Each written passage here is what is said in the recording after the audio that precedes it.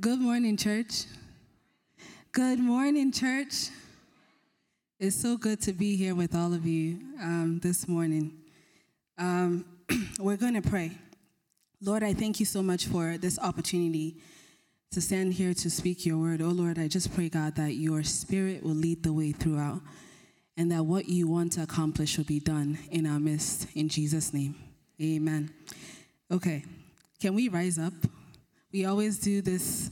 I know this is not RG Sunday, but we always do this little thing because it really, the more that we repeat it, the more we say it, we start believing it, and it starts happening. It starts bearing fruit. Praise the Lord. So let us say it together. This is the word of God. It is God speaking to me. My ears are attentive. My heart is receptive. As I'm taught the word, the seed of life will be planted. It will surely grow deep roots, and it will produce its fruit in me. Hallelujah. We may all see it. Okay. My topic today, it's so beautiful that, from the beginning of this service to this point, it's really laying the foundation for the topic that I have today. And the topic I have today is Crucify your flesh. Praise the Lord. Crucify your flesh. Okay. So, I don't know if anyone recognized that throughout this year, God has been emphasizing a lot of things to us. From the beginning of the year, our pastor started off with, let us study to show yourself approved, right? And then the different messages that we have been hearing has been teaching us about the salvation that we have received, knowing who we are, and the relationship we have with God, being obedient children, having intimacy with God, having the knowledge of God. And then our pastor did a series on the weapons of our warfare, because as children of God, we need to know how to fight the enemy because we have a very real enemy. And then he also taught us on faith. Then God started repeating it again. He taught us, here comes the bride, which is the importance of relationship with Jesus. Christianity is not just by mouth. There's a relationship attached, right? And obedience to God and having faith in God, in Jesus. Then Anu followed it up with the School of the Spirit, which we know that we all have to attend. If you're a Christian, you have to attend the School of the Spirit. And then our Pastor Kemi last week taught us gratitude, because you can't be a Christian without having gratitude. Because in the Bible it says, rejoice in the Lord always. And again, I say what? Rejoice. So you have to be grateful in all circumstances. It's the will of God for us, right? So today, God wants to reemphasize some of the things that we have been teaching up here throughout the year. This sermon will speak on Christians living a life worthy of the calling that you have received. Living a life that is worthy of the calling that you have received. And to do that, God is calling us to put off things that will make it difficult for us to live a life that is worthy. To focus on this new life that we have received. For us not to be double-minded. One day we are in Christ, we are living in Christ. The other day we have a foot in the world. For us to kill the flesh. And to do all of that, we have to continually fix our eyes where it matters, and that's on Jesus. So at the end of it all, when we come before God, what God will say to us is, well done, my good and faithful servant. We want to hear that from God. So at the end of everything, what we want to hear from God is what? Well done, my good and faithful servant. Meaning that you have lived well on earth. You have fulfilled your assignment.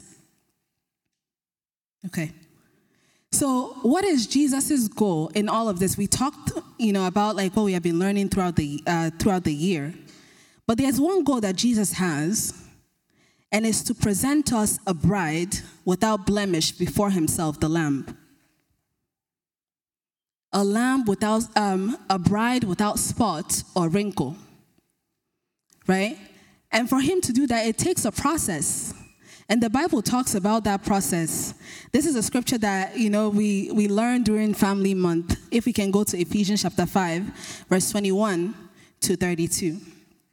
It talks about the role of the husband and the role of the wife. But it also illustrates our relationship with Jesus, the church's relationship with Jesus. And that's the most important thing that God wants you to get out of it, right? And it says, and further, submit to one another out of reverence for Christ. For wives, this means submit to your husband as to the Lord. For a husband is the head of his wife. I really need everybody to follow me because it will require everybody to be on board. We're going on this journey, right? It says, for wives, this means submit to your husband as to who? The Lord. For the husband is the head of his wife, as Christ is the head of the what? The church. He is the savior of his body, the church. As the church submits to Christ, so you wives should submit to your husbands in everything. For husbands, this means love your wives just as Christ loved the church. He gave up his life for her to make her holy and clean, washed by the cleansing of God's word. Okay, God is showing us an illustration here. And really, for married folks, I think that because you're already living in it, you have a better understanding of this relationship we have with Christ, right? You should have a better understanding of the church's relationship with Christ. It starts off, it gives the husband a command, right? It says, husbands, love your wives as who? As Christ loved the church. But at the very beginning, it starts off with submit to one another as unto the Lord. So both of you know that your role is to submit to God, which is telling the church your role is to submit to God. And then for the wives, it gives them a command, submit to your husband in everything. So when the husband and the wife are looking at each other, they are seeing a picture of the church and Jesus. The husband is looking at the wife and seeing how he is to be in the body of Christ. The wife is looking at the husband and seeing how Christ is unto her, Lord over everything. And then both of them see a fuller picture because you're seeing both roles and you're seeing a fuller illustration of what God is showing about this relationship that Jesus has with his church.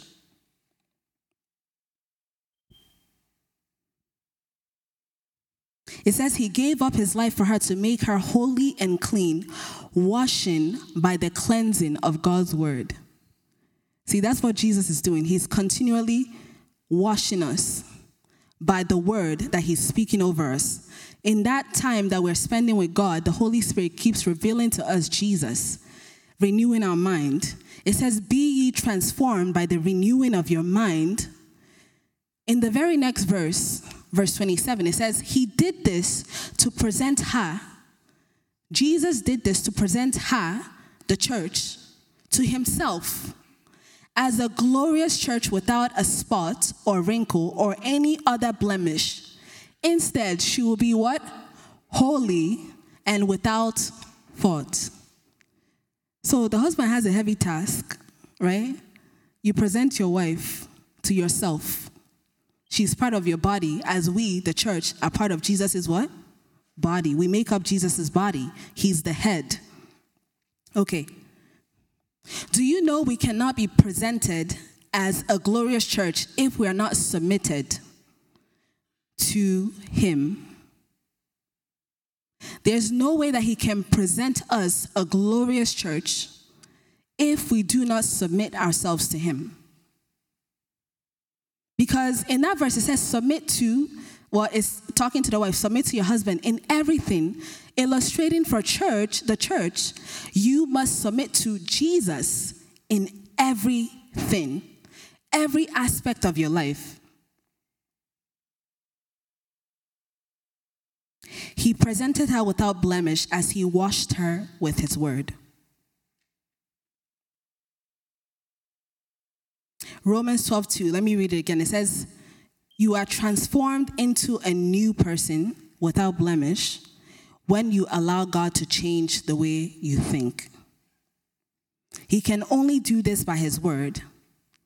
Then when this transformation happens, you will learn to know God's will. I told you from Sunday school, from the beginning of service too, that's what we read today during the pep talk, renewing our mind, learning to know God's will, his good and perfect will, because the will of God is the first step towards obedience. The knowledge of the will of God is the first step towards obedience to him. 28, verse 28, it says, in the same way, husbands ought to love their wives as they love their own bodies. For a man who loves his wife actually shows love for himself. No one hates his own body, but feeds and cares for it, just as Christ cares for the church. And we are members of Christ's body.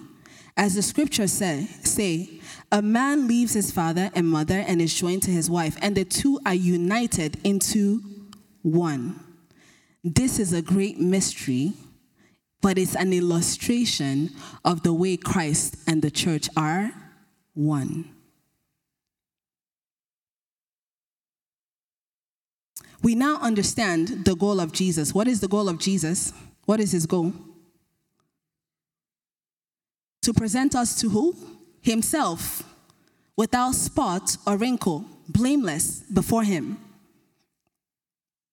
So for us to live in this reality or understand or go through that process of being presented, it requires one thing. We have to what? Die to self. We must all die to self.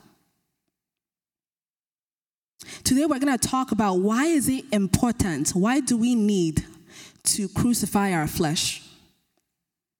How do we crucify our flesh? And the benefits of crucifying our flesh. So let's hit on the first point. Why do we need to crucify our flesh?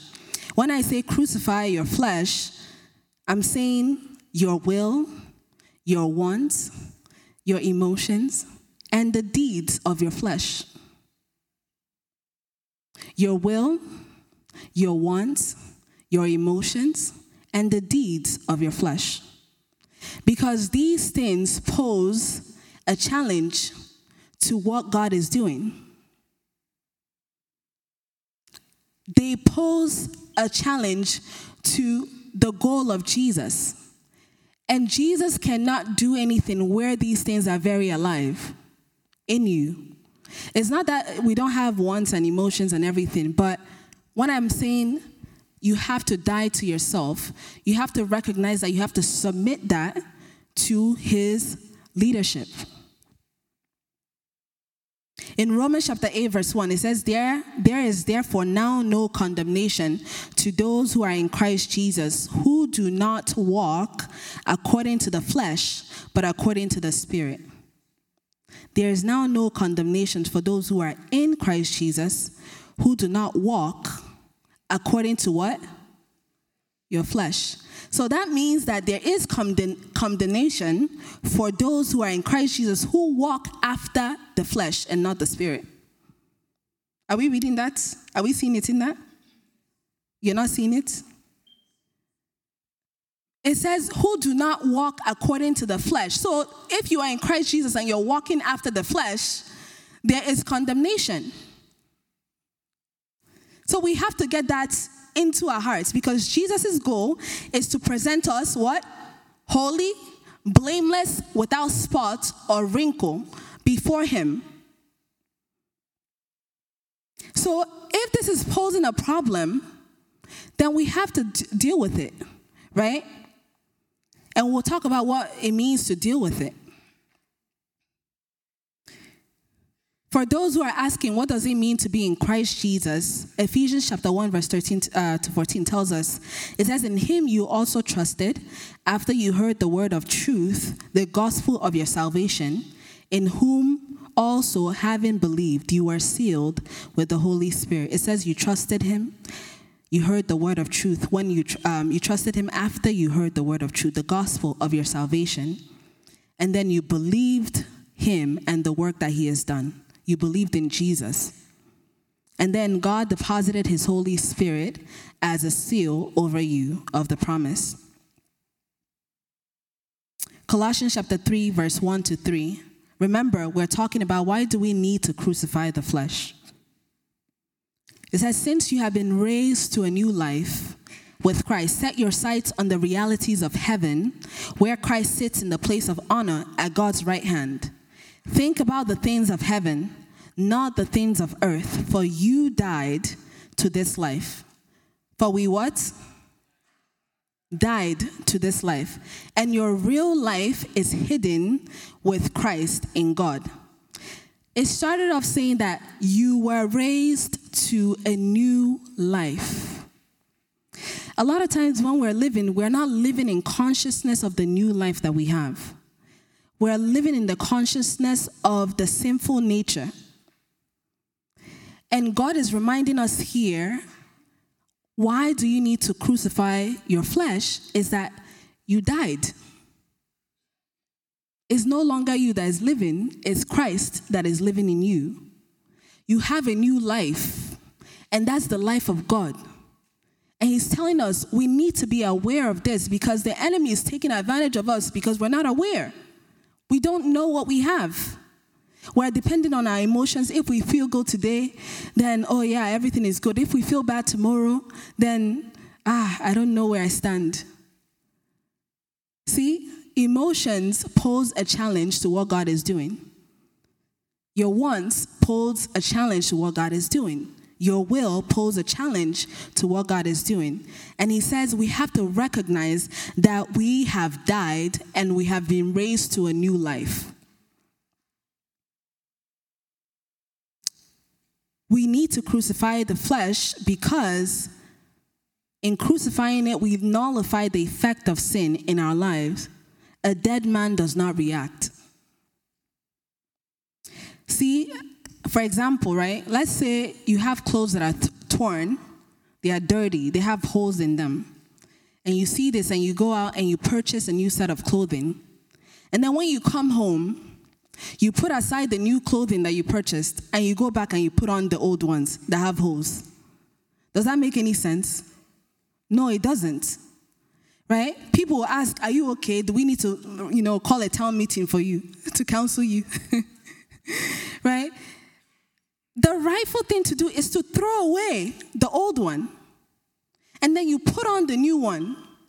Because that one is not dirty, it doesn't have holes, it's not torn. That's the same thing that God is asking us to do. It says, this old life, this old nature, is dirty. It has holes. It's not good for wearing. Throw it away. Throw it off.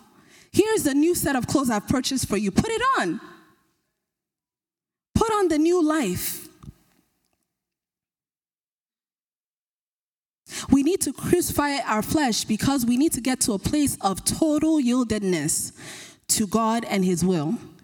I'm assuming that every Christian here wants to do the will of God, right?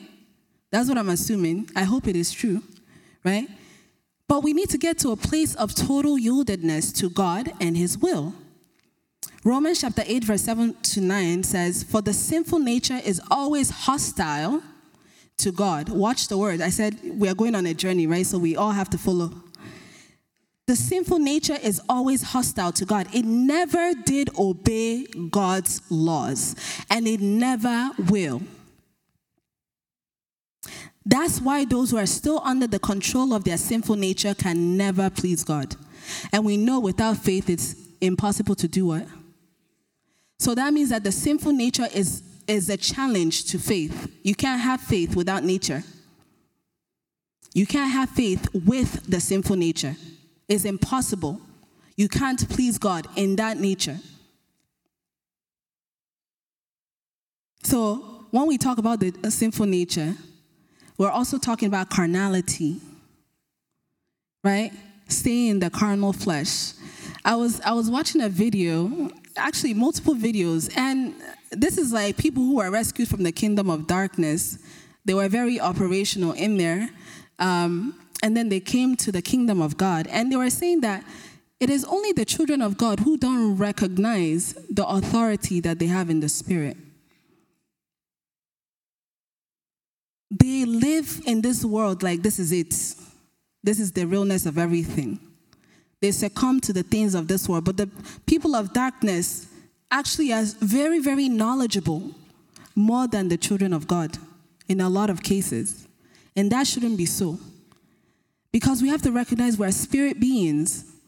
We're dealing with God who's a spirit. Right? And everything in the spirit is very, very real and yields what we see physically. So if we don't understand that, we'll just live in our carnal self, carnal-mindedness. Everything we're doing is just carnality. And God is asking, are these the people I saved? Are these the people I rescued?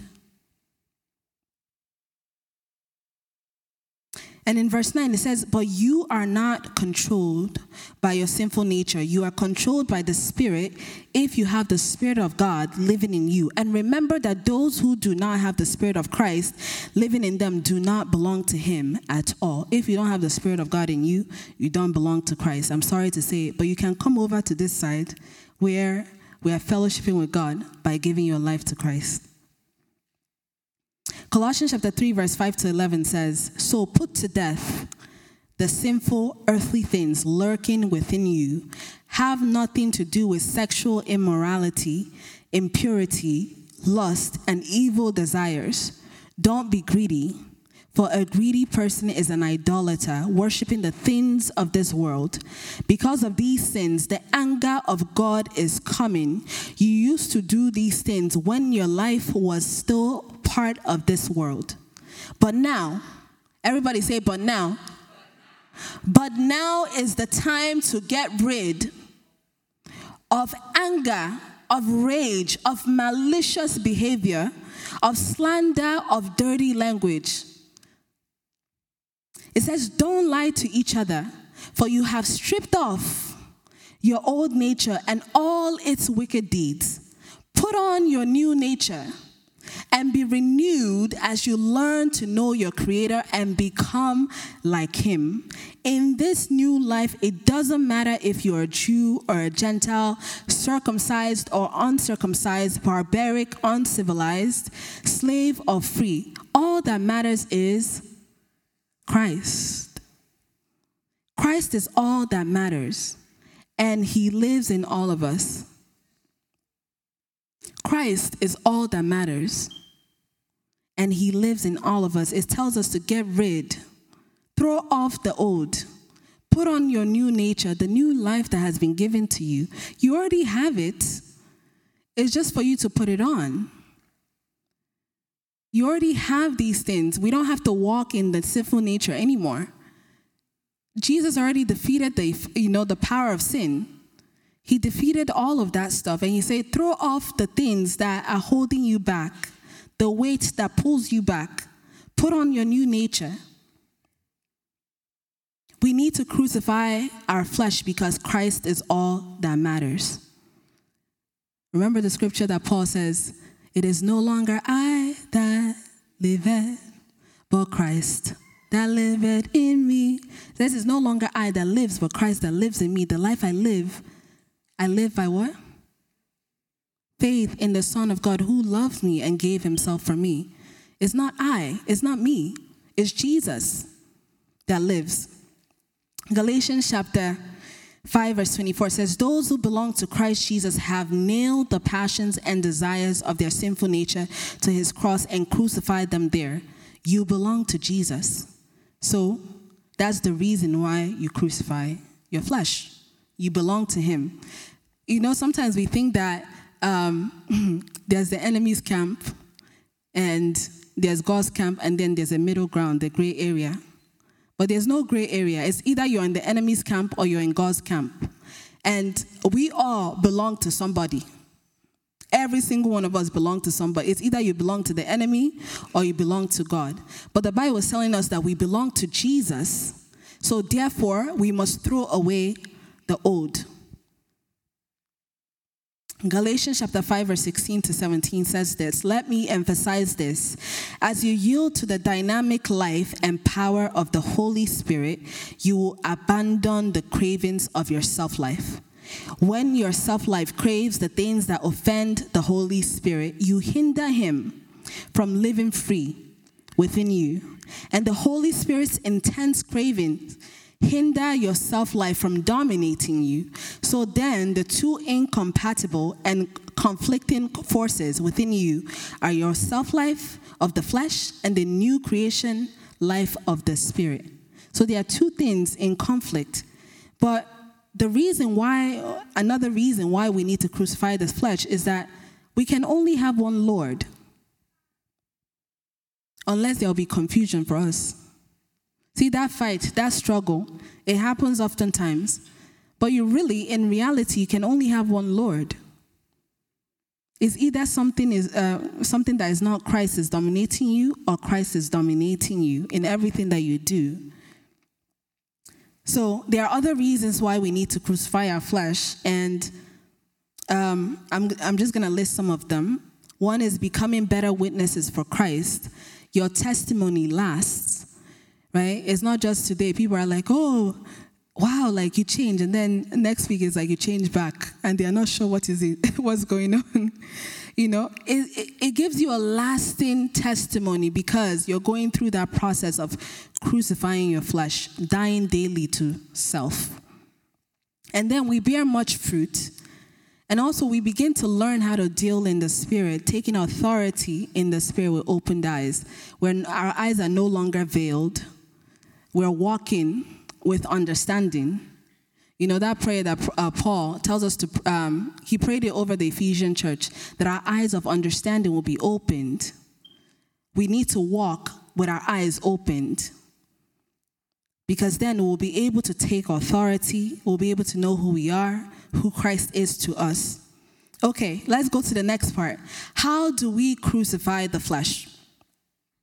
There has to be a willingness from your end.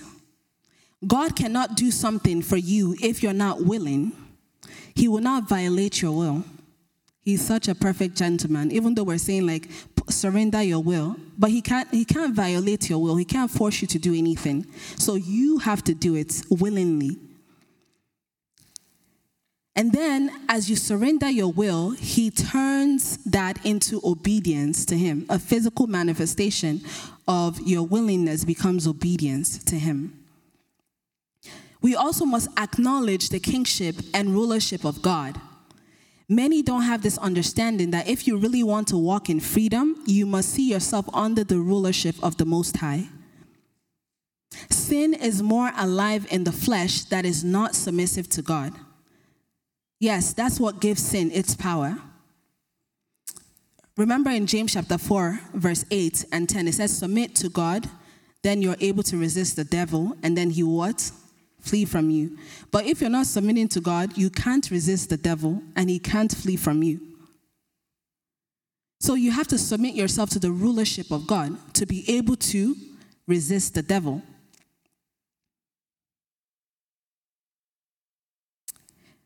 And one of the ways that God helps us to crucify our flesh is through the renewing of our minds by the Holy Spirit. Romans chapter 12, verse 2 says, do not conform to the pattern of this world, but be transformed by the renewing of your mind. Then you will be able to test and approve what God's will is, his good, pleasing, and perfect will. So we're going to talk a little bit on renewing the mind, because it's very helpful in crucifying your flesh. You need it. You need to do this on a daily basis. Renew your mind. Know what God has said about you. And one of those things that he has said about you is that you have been freed. In Romans chapter 8, verse 2 to 4, it says, and because you belong to him, the power of the life-giving Spirit, the power of what? Is the life life-giving spirit, meaning that at one point you were dead, but this life-giving spirit revived you and made you alive. And it has freed you from the power of sin that leads to death. And it says in verse 3, the law of Moses was unable to save us. So you can't try to please God by your good works, by attempting, striving. You'll be frustrated a lot of the time, right? It says the law of Moses was unable to save us because of the weakness of our sinful nature. So God did what the law could not do. He sent his son in a body, like the bodies we sinners have. And in that body, God declared an end to sin's control over us by giving his son as a sacrifice for our sins. It says he declared an end to sin's control over us. So these are the things we should be renewing our minds with. Sin can no longer have hold over you. It says he declared an end because it means that at one point sin was ruling. But it's like when recently I was reading about Uganda and I think Idi Amin's regime, and for him to come into power, he usurped the power of the previous president, right? That's literally what God did. He came and did a coup d'etat, and then he just usurped the power of sin and put it aside and say, you can't rule anymore over this people. And he says he declared an end to the sin's control over us. And then it says by giving us his son as a sacrifice for our sins, he did this so that the just requirement of the law will be fully satisfied for us who no longer follow our sinful nature, but instead follow the Spirit. So let's continue to dig in, right? In Romans chapter 6, verse 1, it says, well, then, should we keep on sinning so that God can show us more and more of his wonderful grace? Of course not. Since we have died, how can we continue to live in it anymore? It is reminding us again, since you have died. And if you listen to Thursday Bible study, Pastor touched on this, right?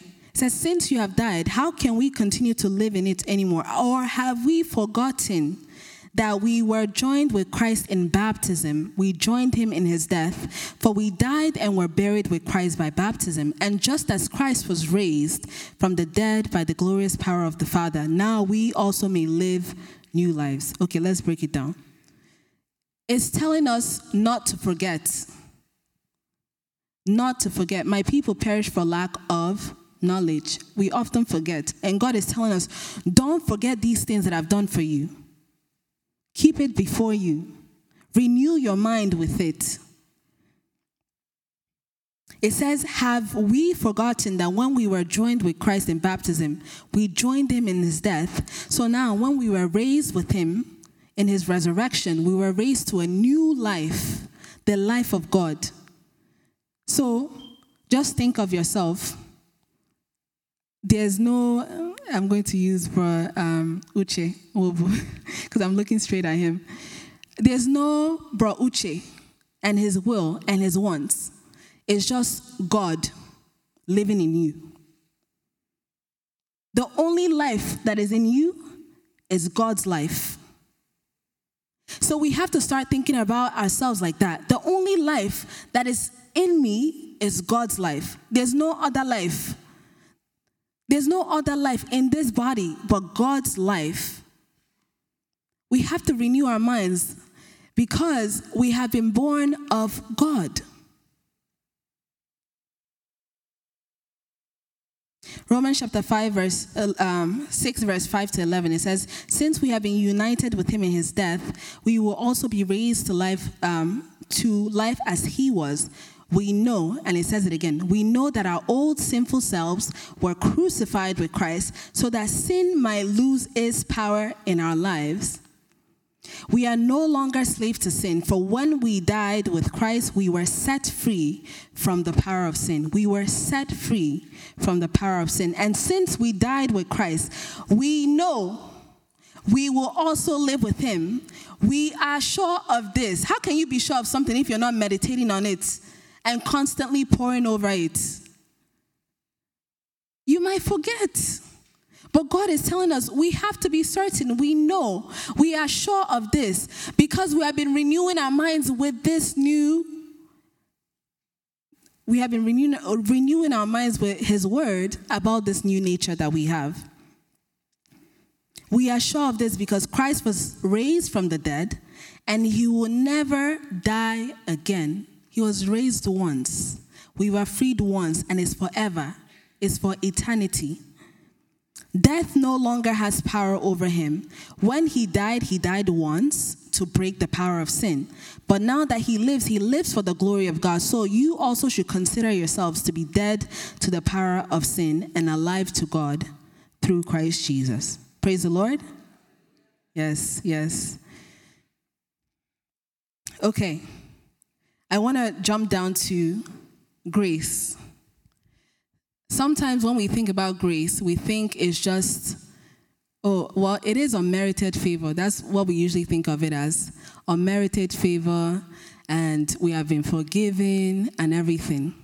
But a portion of grace is that it's empowering. There's power in that grace, right? Why did God tell Paul, my grace is sufficient for you? It's because there's empowerment through the grace of God. In Romans chapter 5, verse 17, it says, for the sin of this man, one man, Adam, caused death to rule over many, but even greater is God's wonderful grace and his gift of righteousness. For all who receive it will live in triumph over sin, over death, through this one man, Jesus Christ. We have all received grace. And with grace, we have received empowerment to live this new life. Philippians chapter 2, verse 12 to 13 says, dear friends, you always followed my instructions when I was with you. And now that I am away, it is even more important. Work hard. It gives us an instruction. Work hard to show the results of your salvation, obeying God with deep reverence and fear. And the next portion tells us, who's doing the work?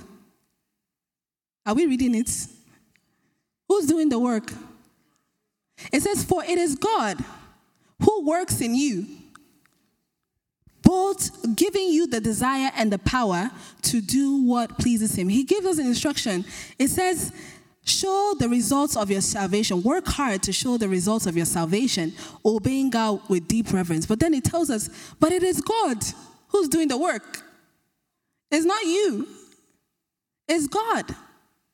It's God who's working through you because Jesus is the one who's presenting us to himself. He's washing us with his word.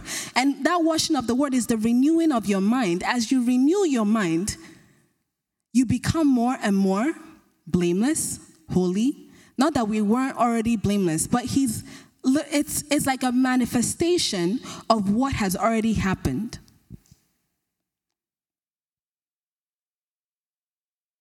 It is God who's working in us, giving us the desire and the power to do what pleases him.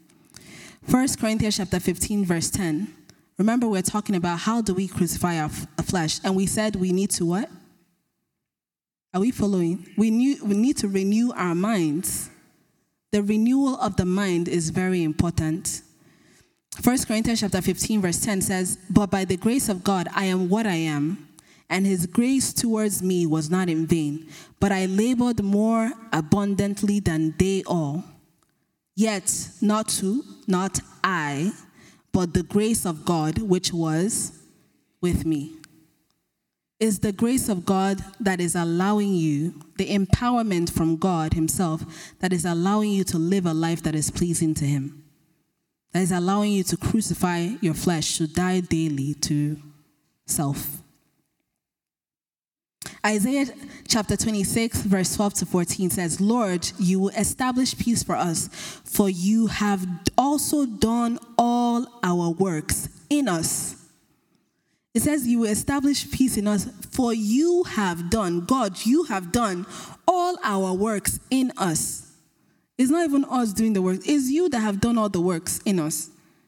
O Lord our God, masters beside you have had dominion over us. Sin have had dominion over us before. But by you only we make mention of your name. They are dead. Sin is dead. It no longer has any effect over us. They will not live. They are deceased. They will not rise. Therefore, you have punished and destroyed them. That's what Jesus did, right? And made all their memory to perish.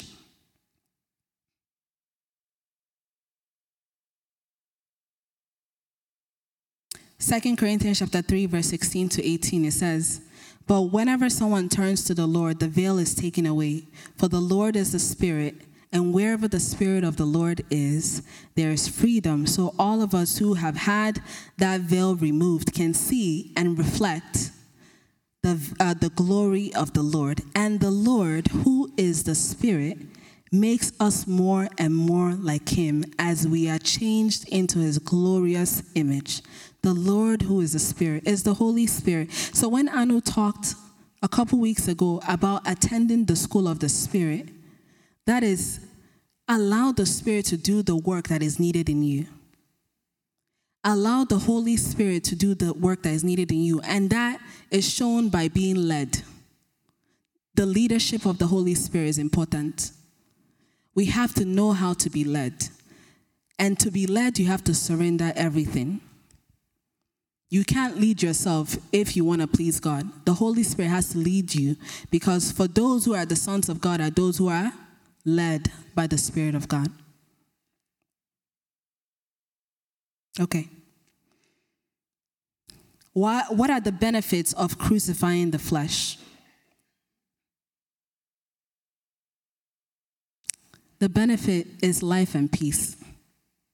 There's life for you, and there's peace for you.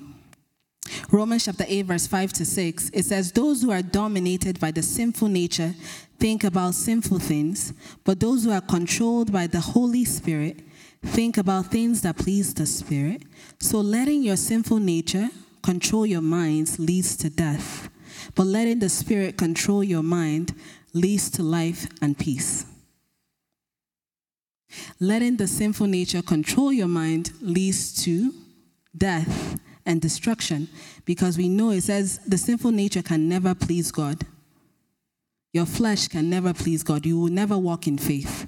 But it says allowing the Spirit of God to control your mind, right, leads to life and peace for us. And then another benefit is that we get better at being led. We begin to hear the Holy Spirit much better and better the more we yield ourselves to him. The more we crucify our flesh, we nail it to the cross of Jesus, right? We become better at being led, and we become obedient children to God. We become unattached to the things of this world as well, and then heavenly realities become much more real to us than the things of this world. Right? It says, fix your eyes where Jesus is seated at the right hand of God.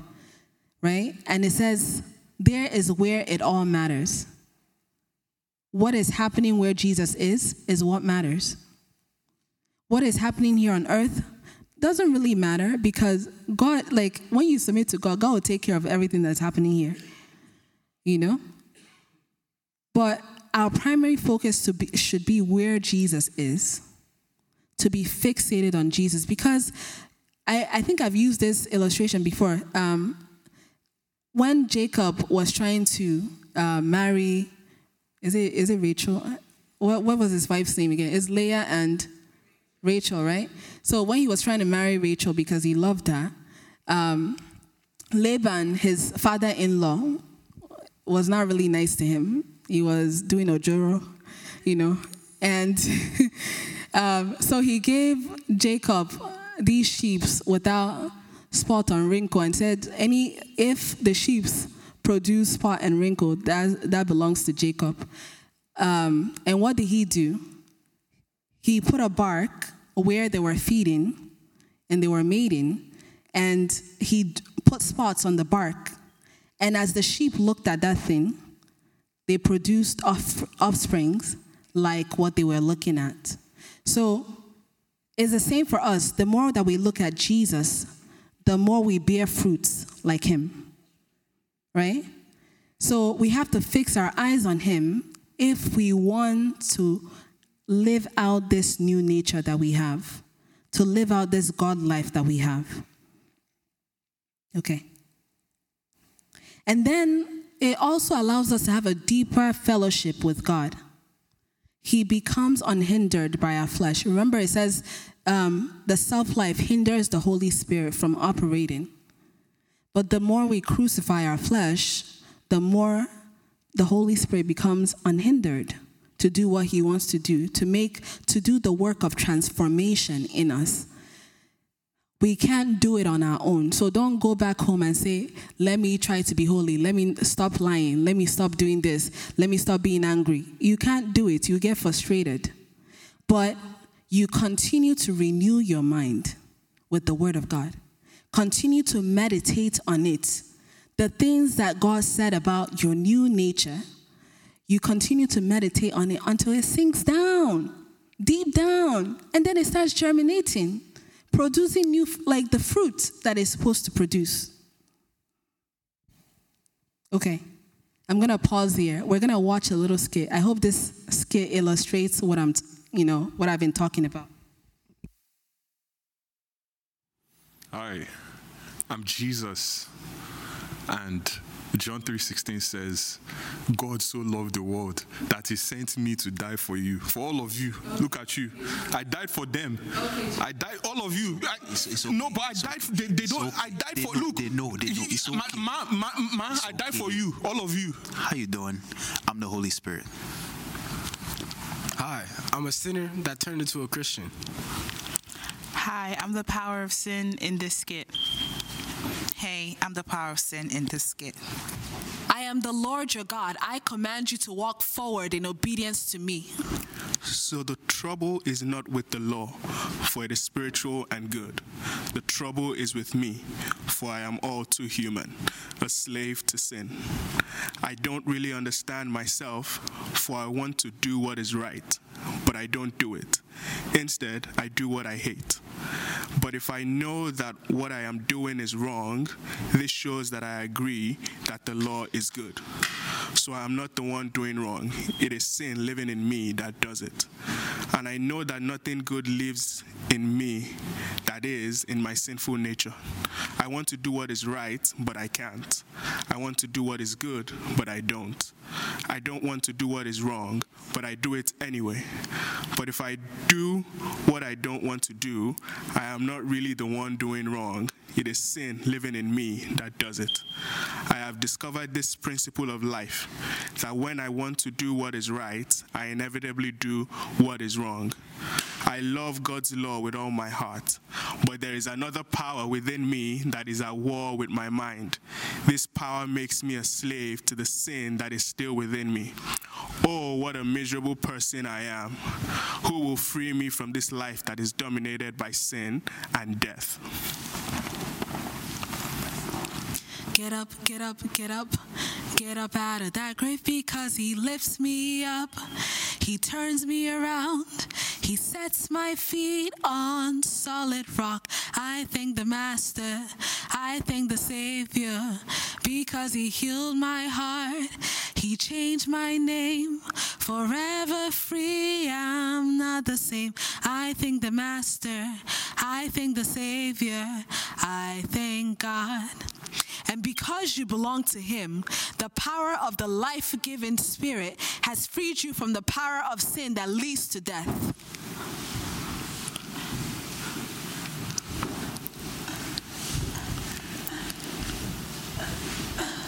He canceled the record of charges against us and took it away by nailing it to the cross. In this way, he disarmed the spiritual rulers and authorities. He shamed them publicly by his victory over them on the cross.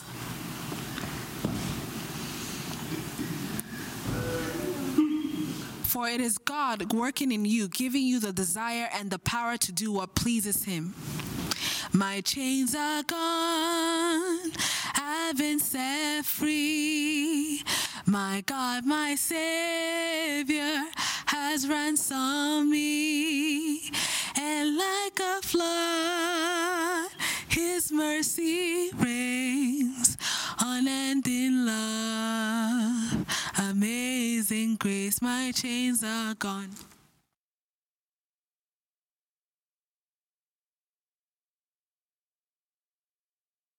Actually stand and sing that song together.